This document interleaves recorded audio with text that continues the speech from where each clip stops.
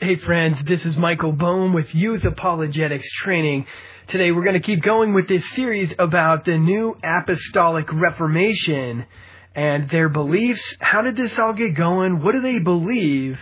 Is it biblical? What scriptures do they use to support these beliefs? And what does the Bible actually say about what they believe? Now, if any of you out there are pro NAR, New Apostolic Reformation, you are for many of these teachings, I welcome you. It's amazing that you've made it to the second podcast after the first one. I love you guys, okay? I welcome you guys.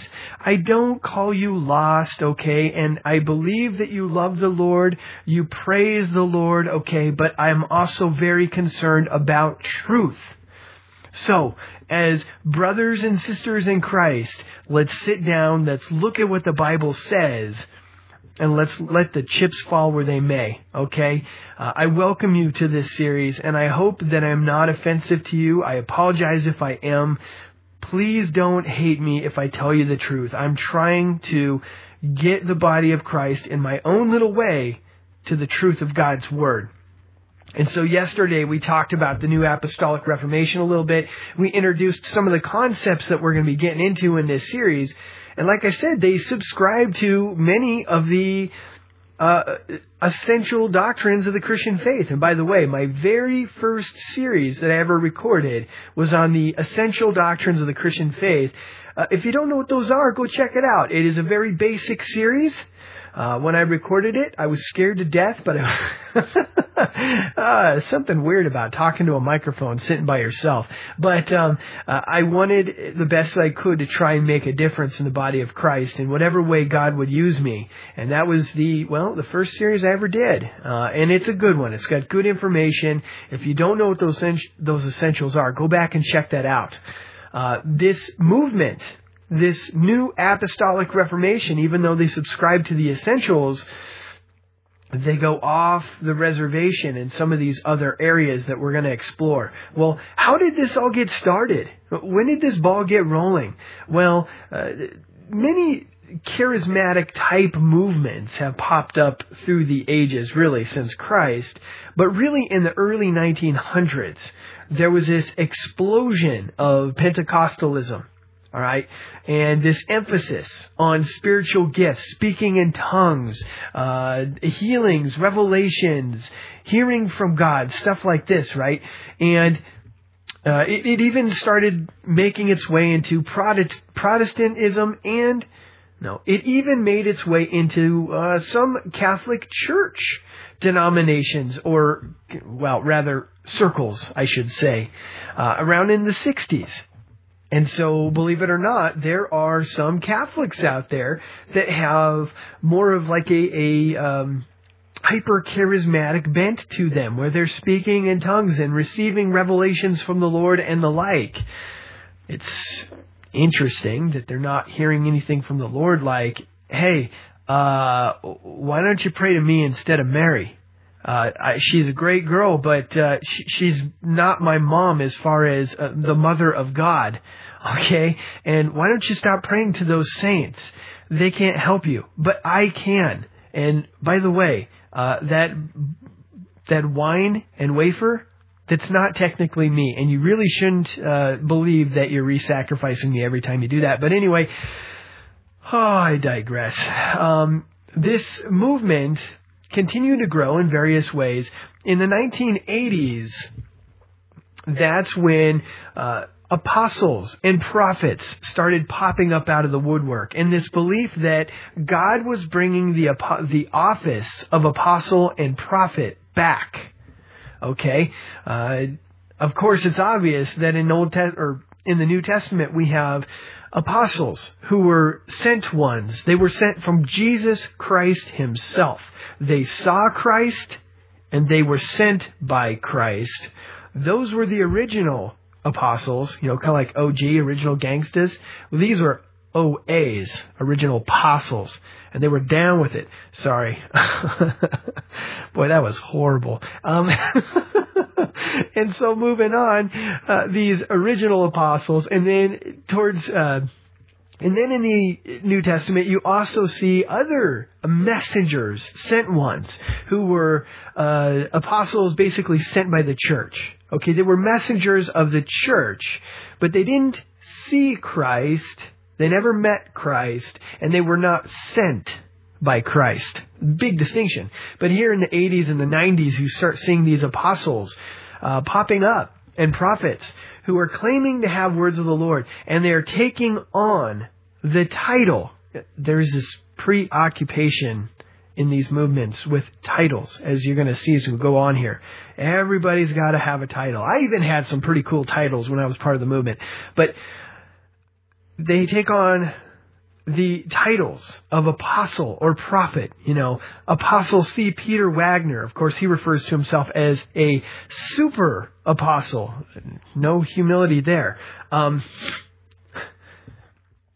Clearly a humble man. But apostle Stan Johnson, apostle Rick Joyner, prophet Todd Bentley. They have to have this really nice looking title in front of their name. Now I can understand somebody calling you pastor, and that makes sense to me because it is designating that, well, you are the pastor of a particular church. But when you start running around claiming apostle and prophet, well, that's a pretty big claim. It's one thing to be claiming that you are, the one who teaches a particular congregation. That's pretty provable. But when you start saying you're an apostle or prophet, well, wait a minute. That's something God designates, not man. All right, but of course they're going to claim that God does give them these titles. We'll see about that as we go. Well, in 2001, a character comes along named C. Peter Wagner. Now, this is a very influential guy, okay? He has got a lot of clout, a lot of influence. 30 years at Fuller Theological Seminary. All right. He served as a missionary in Bolivia under South American Mission and Andes Evangelical Mission, now SIM International, from 1956 to 1971. I'm reading right off of Wikipedia here, but he then served 30 years, 71 to 2001, as professor of Church of Growth at Fuller Theological Seminary School of World Missions until his retirement in 2001. He is the author of more than 70 books. He was the president of Global Harvest Ministries from 93 to 2011 and is currently the Chancellor Emeritus of Wagner Leadership Institute, which serves to train leaders to join in a movement known as the New Apostolic Reformation. As an organization, Wagner also helped to found. He is currently the vice president of Global Spheres. C. Peter Wagner is the one who first coined the phrase or named the movement the New Apostolic Reformation. This is what C. Peter Wagner says in his own words about that event. And I think this will help you get to know the guy. He's a very likable guy. I've read many of his various writings. I haven't listened to much of anything he actually, audio files, but you can just tell by the way he writes and the way he speaks. He's a very likable guy. He's very charismatic. He's very friendly. He likes to crack jokes from time to time. But this is what he says. When I began researching the Pentecostal movement years ago, it already had a name. This new movement, however, did not have a name. Because I was planning to teach a seminary course based on it, I needed a name for my course. For a couple of years, I experimented with post-denominationalism, but strong protest from my denominational friends persuaded me that it might not be the best name. Besides, many of the new apostolic churches have remained within their denominations. Independent charismatic does not seem to fit either, because these churches see themselves as independent, as interdependent, as opposed to independent. And secondly, they are not all charismatic in orientation. The name I have settled on for the movement is a New Apostolic Reformation, and individual churches being designated as New Apostolic churches.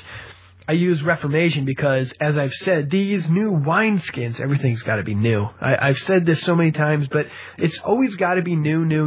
Let's put away those old dusty Bibles and let's look for new stuff. New manna, new wineskins, new this, new that. These new wineskins appear to be at least as radical as those of the Protestant Reformation almost 500 years ago. Apostolic connotes a strong focus on outreach, plus a recognition of present-day apostolic ministries. New adds a contemporary spin to the name. Although many people were begging for a definition of the New Apostolic Reformation from the beginning, I resisted formulating one until I had a more mature grasp of the movement. Now that I have taught my first Fuller Seminary course about the subject, I believe it is time to take the risk of a definition, hoping that it will not have to be revised too frequently in the future. The New Apostolic Reformation is an extraordinary work of God at the close of the 20th century that is, to a significant extent, changing the shape of Protestant Christianity around the world. For almost 500 years, Christian churches have largely functioned within the traditional denominational structures of one kind or another, particularly in the 1990s, but having roots going back for almost a century, new forms and operational procedures are now emerging in areas such as local church government, interchurch relationships, financing, evangelism, missions, prayer, leadership selection, and training, the role of supernatural power, worship, and other important aspects of church life. Some of these changes are being seen within the denominational themselves. But for the most part, they are taking the form of loosely structured apostolic networks. In virtually every region of the world, these new apostolic churches constitute the fastest growing segment of Christianity. And he's not joking.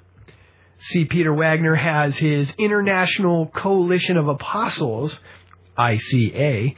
This is the largest professional society of apostles known, with nearly 500 apostles as active members who pay dues, attend an annual meeting, connect with each other, and provide mutual support and accountability. But that is not how far this movement goes. No. It goes farther than that. What we're looking at is hundreds of apostolic networks out there. All right. Each one of these networks can have hundreds of churches that affiliate and submit to the leadership of these different apostolic networks. Okay. Harvest International Ministry. This is an organization headed up by C. Peter Wagner himself. It's a network of over 12,000 churches and organizations. Just one of these organizations, Harvest International Ministry. This is headed up by Apostle Che On. This is a network of over 12,000 churches and organizations. Again, under Che On, who is part of this new apostolic reformation. All right, this movement is, again, ginormous. And I'm telling you, if you looked at it in the dictionary, it's there. It's a word. Within this movement, and this is a worldwide movement, friends, you're going to find churches like Bethel Church in Reddington, California. You know, Bill Johnson, I have a series on him. He's part of this movement. You have Harvest Rock Church in Pasadena, California. That's Che On, pastored by Apostle Che On. Morning Star, Rick Joyner, who I just talked about in the last podcast. We have churches all over the world that believe in present-day apostles and prophets. For example, David Yonggai Cho.